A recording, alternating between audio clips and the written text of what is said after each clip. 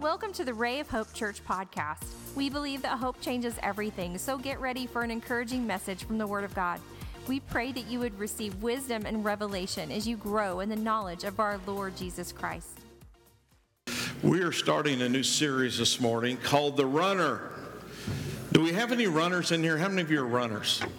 Okay, we got one over here. I know Brother Eddie's a runner. A runner here, a runner over here, runner back there. There's a runner. Listen, this is what I found out. Everybody can't be a runner. Some of us need to be on the curb clapping hands and saying you're doing a good job. You know, if you ever see me running, you better start running because zombies are somewhere close by. Someone said it's not a good thing if you're running and your chest keeps going up and down and you're a male, and that's not good at all. We want to start this series on a subject you're very familiar with. And let me tell you something about preaching. When you preach a familiar story that everybody's heard, how many of you know it's a challenge? So how many of you will help me this morning? Okay, half of you will help me. The other half, maybe you'll join in later. Let's pray together. Father, thank you for your amazing grace, your love, your compassion.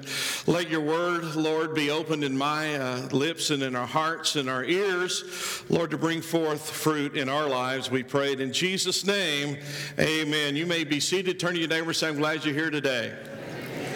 Well, there's one thing that I know about you today. You're not a fair weather believer. You are someone who decided whether it was cold or icy or whatever, you're going to get out and serve the Lord, so we're thankful for that. Take your Bible, turn with me to Jonah chapter 1. Jonah chapter 1. Jonah was a runner. He ran from God. I know you've never done that, but I want to tell you there's people who run from God.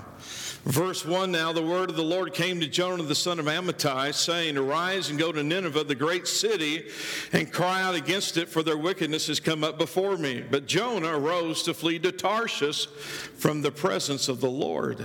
He went down to Joppa. He found a ship going to Tarshish. So he paid the fare. He went down into it to go with him to Tarshish from the presence of the Lord. So who is this guy, Jonah? Well, he's the son of Amittai. He's a prophet in Israel.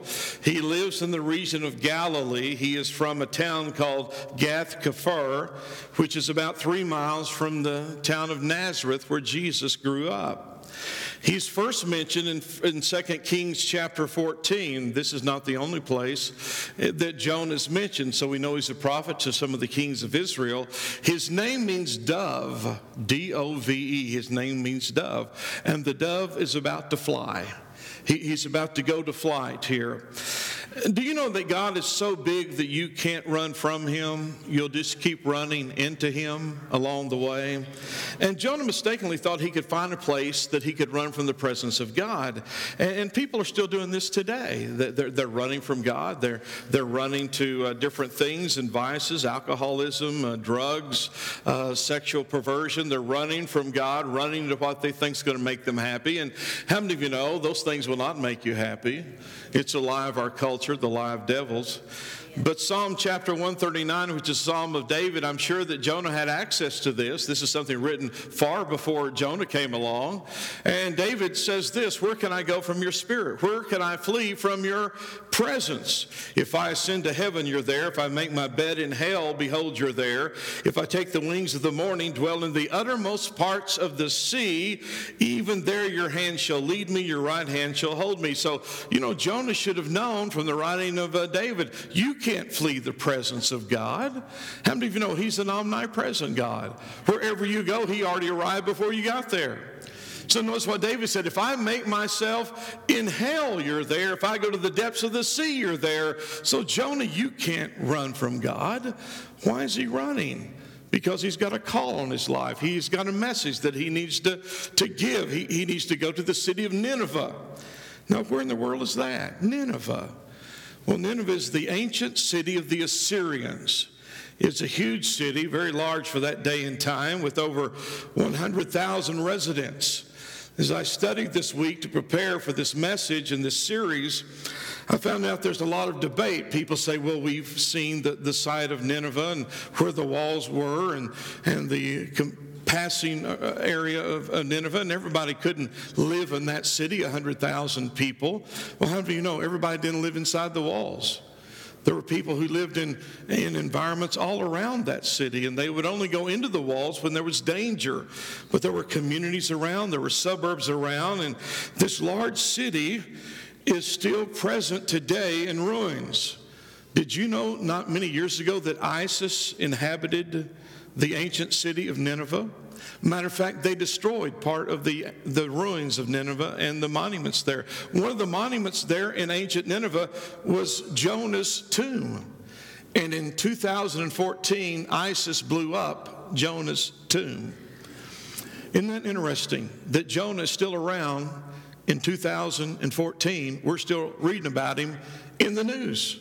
And some people say, well, now that's just a fable. That's just something that is a storybook. Well, Jesus talked about Jonah, and he said, as Jonah was in the belly of the whale 3 days, he said, so shall the Son of Man be in the heart of the earth. How many of you believe Jesus? Amen. I'm going to tell you, I'm believing Jesus. And so this is an ancient city, and these are brutal people. The Assyrians were pagans. They were warlike people. They impaled their enemies on stakes and put them on their borders. They beheaded their victims. You see, ISIS is just following in the pattern of what's been there for years and years and years and years. So now, Jonah's traveling from his home to go to Joppa. Now, in this travel from Joppa down to the seashore there where he's going to get on the ship to go to Tarshish, from where he lives to Joppa is about 70 miles. Probably about a 2-3 day walk, somewhere around 70 miles. So when he gets to Joppa, he's tired. He's been walking for 2 or 3 days. And he's going to get on the ship because he's going the opposite direction. God said to go to Nineveh, but he goes the opposite direction. Nineveh is 500 miles to the east of where he lives. He's getting ready to go 2,200 miles to the west to get away from the call of God. Anybody here ever run from God? God said, go this way 500 miles. He goes this way 2,200 miles. I'll guarantee you the 2,200-mile journey is worse than the 500-mile journey. We think running from God is going to be better than running to God, but you're either running to him or you're running away from him. So here he is. He goes down to Joppa. He finds a sailing ship going to Tarshish. They have different goods, spices maybe from the Orient, different products, different goods, agriculture, maybe manufactured. He has to pay for his ride. And he gets on the ship. He is the passenger. Sounds like the only one because this is really not a passenger ship. It's a commercial merchant ship. So he pays the fare, he gets on, and there he goes. So this morning, I want to give you about 7 obvious things from this story. 7 observations that I think you need to know and I need to know. How many of you know everything you want to know from Jonah?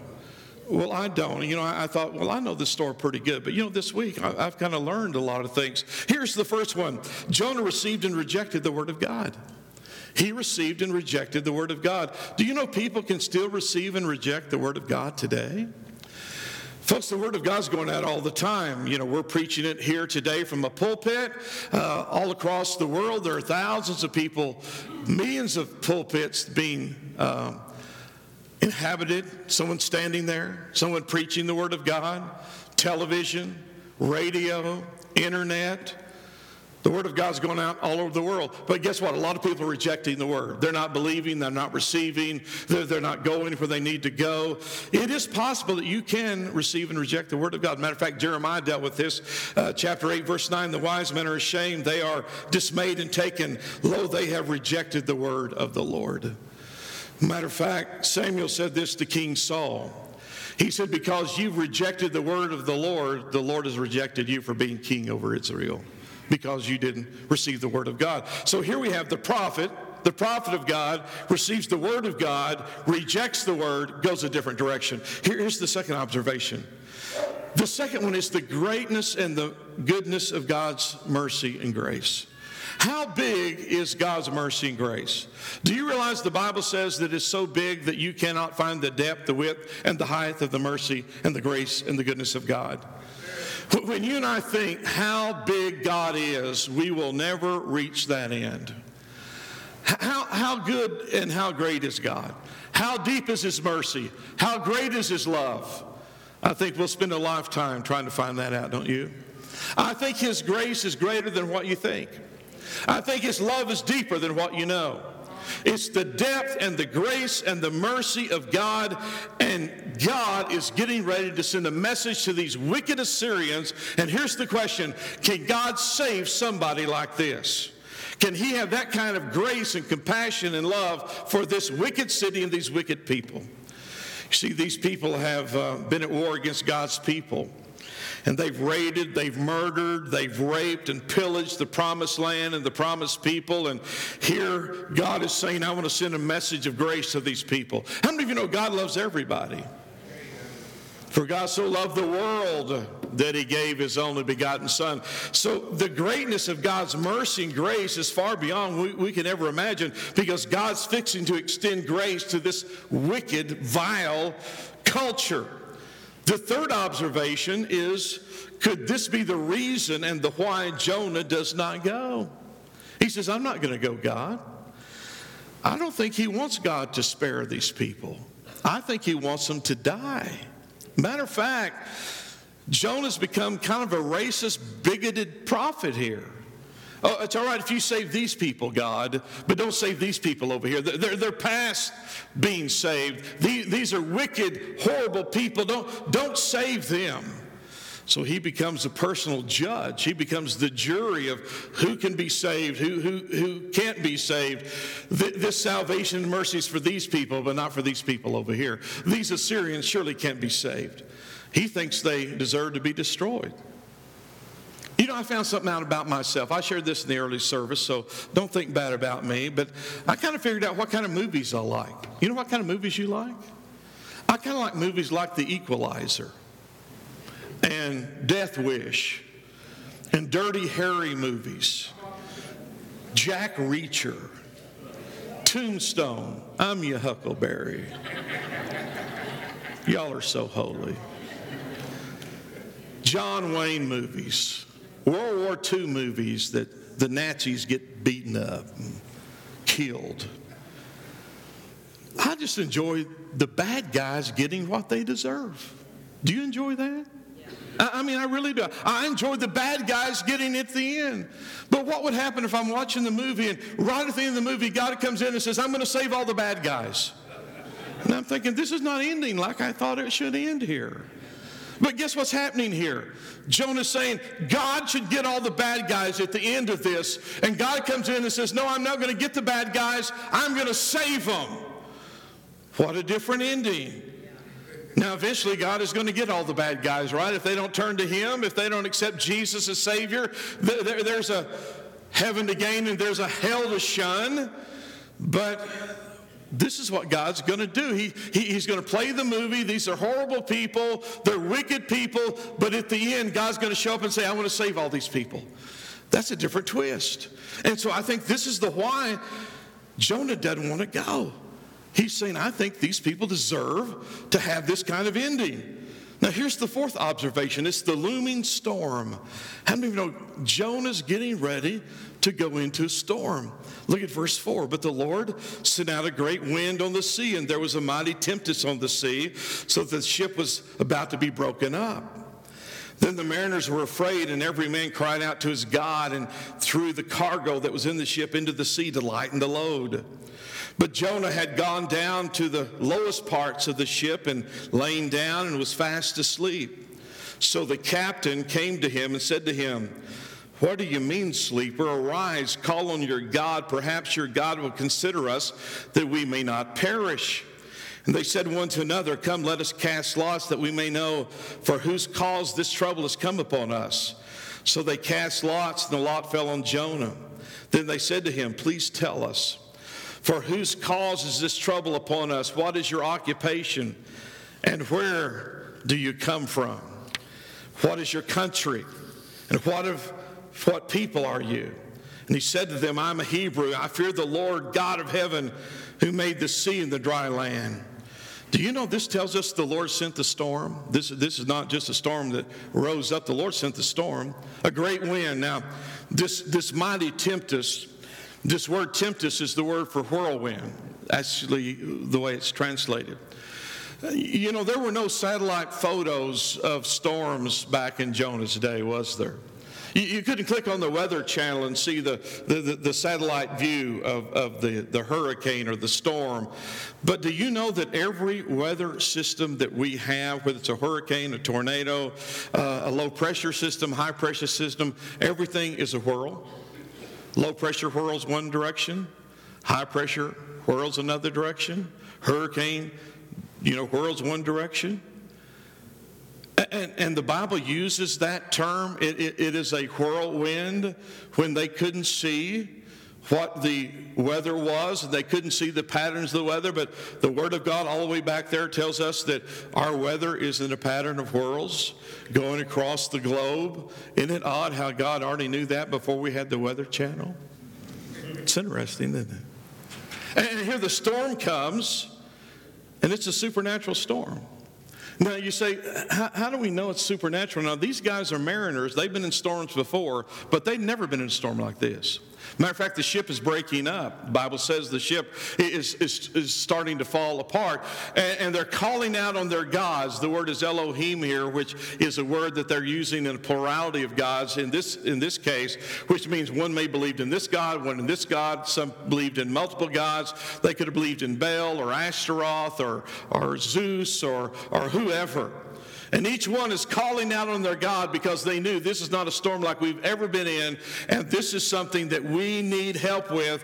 If it's no ordinary storm, if it's a supernatural storm, then we need supernatural help. And that's what they're doing. They're calling out on their God. Now, the fifth observation here is the compassion of the mariners. Now, you would think that these guys who were rugged sailors and mariners, they would be some of the toughest, filthiest talking, unreligious people that would ever be on a ship, mateys. And so now these guys, in the midst of the storm, are afraid. Let me read it, verse 10. Then the men were exceedingly afraid, and he said to them, and they said to him, they're talking to Jonah, why have you done this? For the men knew that he had fled from the presence of the Lord because he had told them. And they said to him, what shall we do to you that the sea may be calm for us? For the sea was growing more tempestuous. And he said to them, pick me up and throw me into the sea. Then the sea will become calm for you, for I know this great tempest is because of me. You know, most people just don't say that today, do they? Just throw me overboard. Give me the heave-ho. Chunk me into the sea. Nevertheless, the men rowed hard to return to land, but they could not, for the sea continued to grow more tempestuous against them. Therefore they cried out to the Lord and said, we pray, O Lord, please do not let us perish for this man's life, and do not charge us with innocent blood. For you, O Lord, have done as it pleased you. For they picked up Jonah, and they threw him into the sea, and the sea ceased its raging. Then the men feared the Lord exceedingly and offered a sacrifice to the Lord, and they began to take vows. There's something interesting that happens here, and I want you to catch it. It appears at this point the mariners have more compassion and more spirituality than Jonah does. Now, let me tell you why. These guys are saying, number one, we need to call out on God. The second thing, they said, okay, we think this is because of Jonah, but they don't chunk him into the sea right at the beginning. You know what they did? They tried to row as hard as they could to get to shore to save their life and his life. So they're trying to save him and them. But when they can't get to shore, then they ask God, listen, we need to save our lives. We'd like to save Jonah, but we've done everything we can. We can't save him, can't save us. So if we throw him overboard, don't lay his innocent blood upon us. And here's something else that's interesting here. If you look through this exchange, they're all calling out on their God, little g.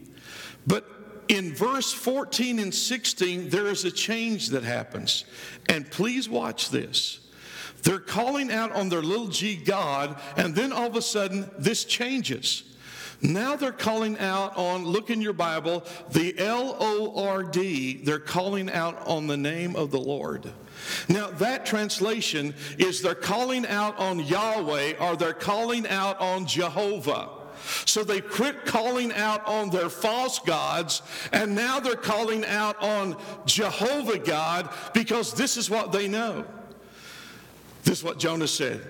It is the God that I serve, who is the God over the land and the sea. And now they know that this God that Jonah serves has control over the sea. And now they quit calling out on their God. They begin to call out on Jonah's God, Jehovah. And there's a shift that takes place among the mariners. Isn't that amazing? Have you ever heard this? There are no atheists in foxholes. How many of you have ever heard that? I've heard that. Do you realize some people are saying, you know what? I'm an atheist. You can be an atheist as long as everything's going good. But most of the time when people see tragedy and pain, and all of a sudden calamity's happening, the storm is raging, guess what? They begin to call out on God. You know why? They need someone bigger than them. Sometimes you're a legend in your own mind till the storm hits, and then you're not. And these mariners begin to call out on Jehovah God. They're calling out on the Lord here, not some remote idol. Here's the sixth observation here. It's the sovereignty of God. Now, why would you say that, Pastor? Because God's in control of the message here. He's in control of the narrative. He's in control of the storm. He has the attention of everybody on the ship. He's also prepared and in control of a great fish that's about to swallow Jonah.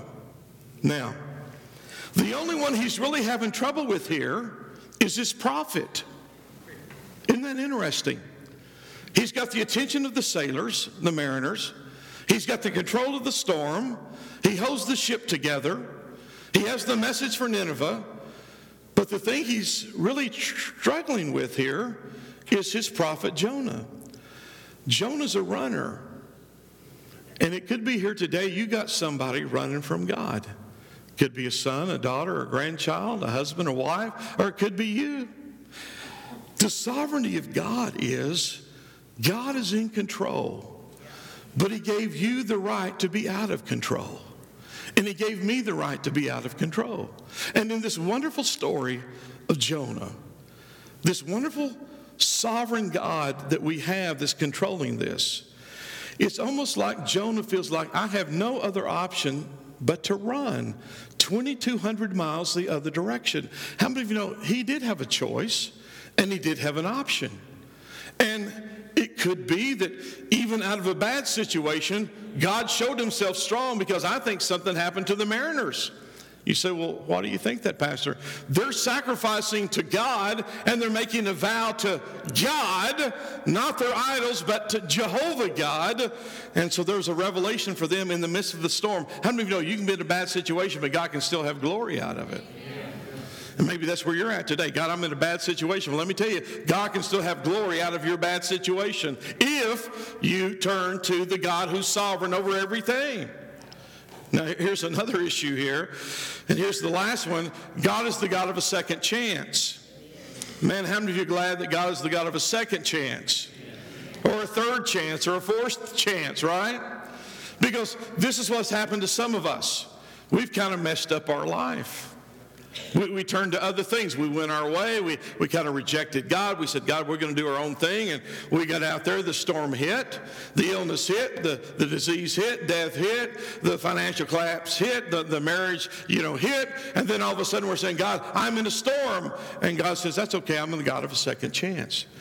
He's only promised to give you one chance. But how many of you know he's the God of mercy and compassion and grace? He's the God of a second chance. Now, look at verse 17. Now the Lord had prepared a great fish to swallow Jonah. And Jonah was in the belly of the fish 3 days and 3 nights. Now there's a lot of debate over this book. And in verse 17, the Bible says the Lord prepared a great fish. Would you say that with me? The Lord prepared a great fish. So when you hear people say, well, a great fish couldn't swallow Jonah, a whale couldn't swallow Jonah, the Hebrew word here is actually fish. But this is not an ordinary fish. What kind of fish is this? This is a prepared fish. Now, the only way I know to prepare fish is put it in a deep fryer. If you've been out of the country, all the other nations don't eat like Americans. I remember Jack and Dina and Bill and some of them who've been to Haiti several times. They were over there and they cooked fish for them one time. And so the Haitian lady, she is serving the fish. And so our crew asked and said, what kind of fish is this? And she said, ocean. That narrowed it down. It's ocean fish.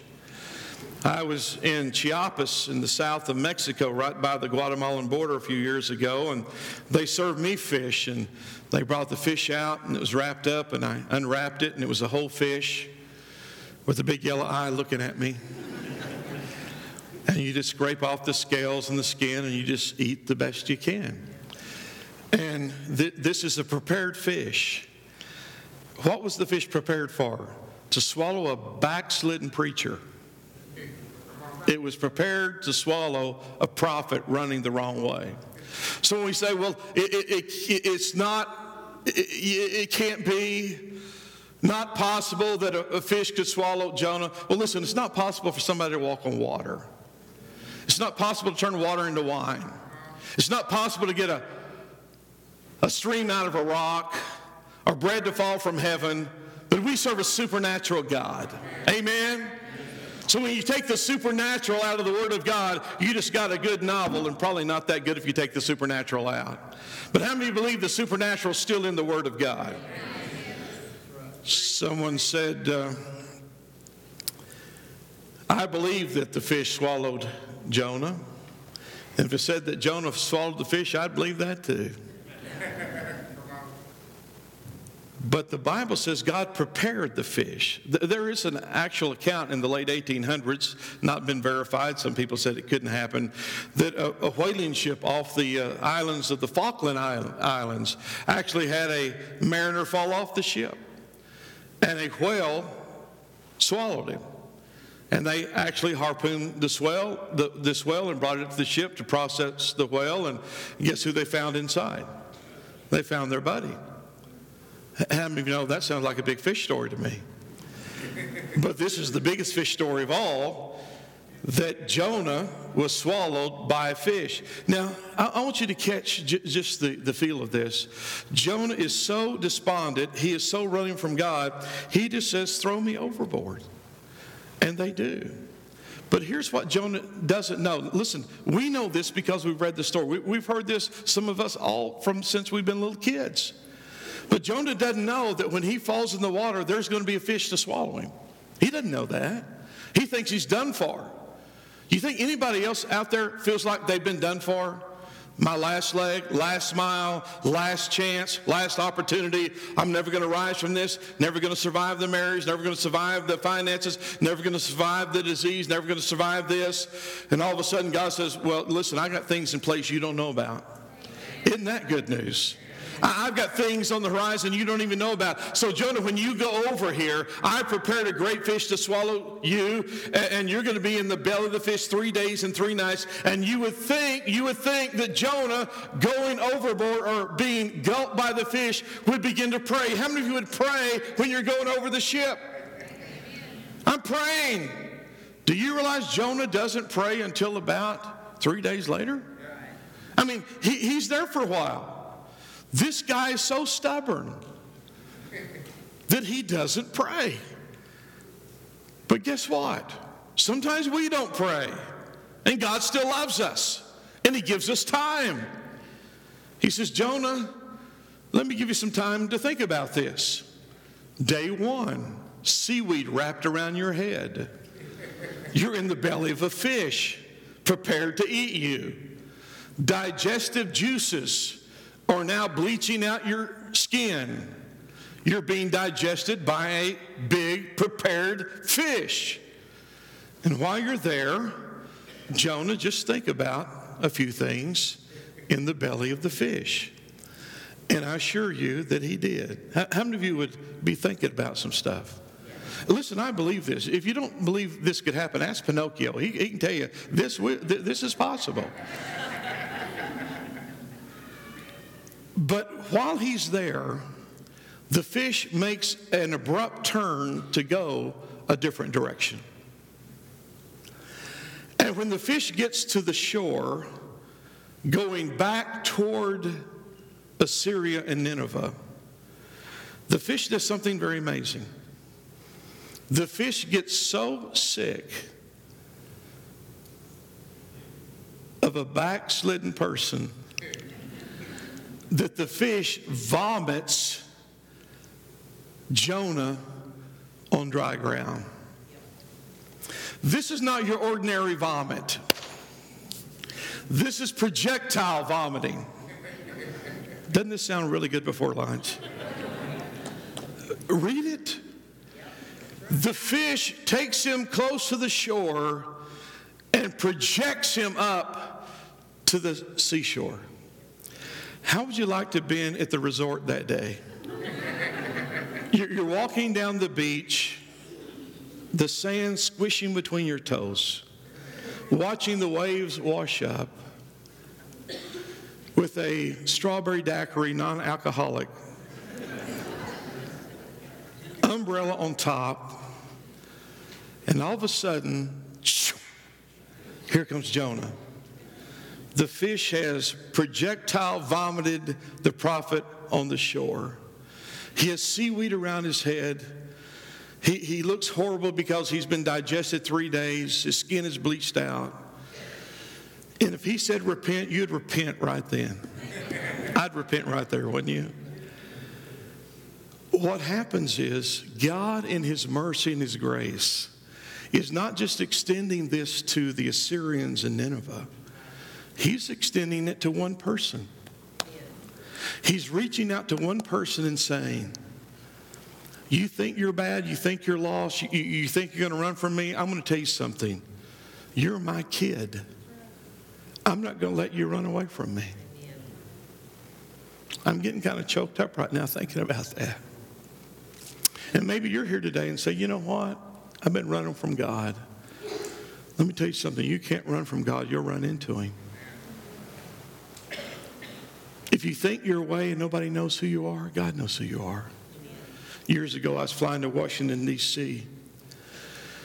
And I went to a hotel in Dallas. I was going to stay there that night, park my car in the hotel parking lot, get on a plane at DFW, fly to Washington, D.C. for about a week. I went in to check in. I walk into the lobby, nice place, big marble check-in area there, some people behind. I get within about 12 feet of the counter, and this young man in his 20s says, Pastor Mike McCord from Rev Hope Church. I said, guilty. I said, how do you know me? I didn't recognize him. I said, how do you know me? He said, you baptized me when I was about 9 years old. Well, now he's up in his 20s. Well, you know, you changed from about 9 to your 20s. I didn't recognize him. He said, yeah, you baptized me when I was about 9 years old. I said, amazing. Listen, God knows where you go. He knows every step that you take. He knows where you try to hide. He knows where you run away from. You can't hide from him. You'll keep bumping into him wherever you go. So you know what? It's better just to say, Lord, here I am, than to be spit out of a fish's mouth. So why in the world would we try to go 2,200 miles this direction when the easiest way is just to obey God, go 500 miles this way, because chances are he's going to get you there anyway. How many of you know God can either open the door for you or pull you through the keyhole? He can say, just go that direction, or if you want to go this way, Jonah, try it. You won't like it, but you can try it. But God doesn't let us have our way. Even when he was spit out on the seashore, he could have still said, God, I'm not going to go. And what a horrific story this would be if he didn't. Matter of fact, Jonah would not have fulfilled his destiny, and I believe God would have sent somebody else to Nineveh. I don't know about you, but I believe God would have sent somebody there. Now, we're not going to get into the rest of the story, but I brought you here today to say sometimes that we're in the belly of the fish. Sometimes we're in a tight place. Sometimes we're in pain. And sometimes we can think about where we are and what we're doing and how we're functioning here. But the story here is God loves you so much, He will chase after you. He will find you. Even when you're in the middle of the storm, He knows exactly where you are, and He's putting everything together to get you where you need to go. He'll do that for you, and He'll do that for me. And you may say, well, I'm not worthy. I've failed so many times. I can't ever be good enough. Listen, you were never good enough when you started. And I was not good enough when I started. This is about the mercy of God and the grace of God and the love of God. This is what this is about. It's about God able to save really bad people. Well, you don't know, I'm so bad God can't save me. Honey, you're a rookie. Sometimes people come to my office for counseling and they said, Pastor, I've messed up so bad. I've done this, and this. And I think in my mind, really? You're a rookie. I've done things 10 times worse than that. But it doesn't make any difference how good we are, how bad we are. It's how good God is. That's the key. That's the mercy. That's the love. Jonah, run from me? I don't think so. Whenever I say that line, I think about being in Mexico. Carrie and I were there in Mazatlan years ago, and we were there in a store, and I'm trying to bargain over some silver earrings that Carrie wanted. And the gentleman in the store speaks hardly any English. I speak no Española. And so we're having a hard time communicating. And he said, what do you do? And I said, I pastor a church. He did not apprehend that statement. And he said, I don't understand. I said, well, I'm a preacher. He did not understand. I said, well, and I went through about 2 or 3 other things he did not understand. So Carrie and I are there, and I'm trying to tell him I'm a preacher, a pastor. And I said, like Padre. And he looked at Carrie. And he said, you Padre got a wife? Me no think so. Jonah, you think you're going to get by with this? Me no think so. You know why? God pursues us because He loves us. And today, if you're a runner, guess what? You cannot run God. If you have someone in your family running, you think, will God ever apprehend them? Will they ever come to Christ? Will they ever get saved? How many of you know God may have a big fish prepared just for them? And it will turn their life around. And they will see the love and the grace and the mercy of God. Would you bow your head with me? We are so thankful you joined us today. We would love to hear from you at rayofhopepodcast@gmail.com. Let us know how you were encouraged and how we can pray for you. Remember, Christ in you is the hope of glory, and hope changes everything.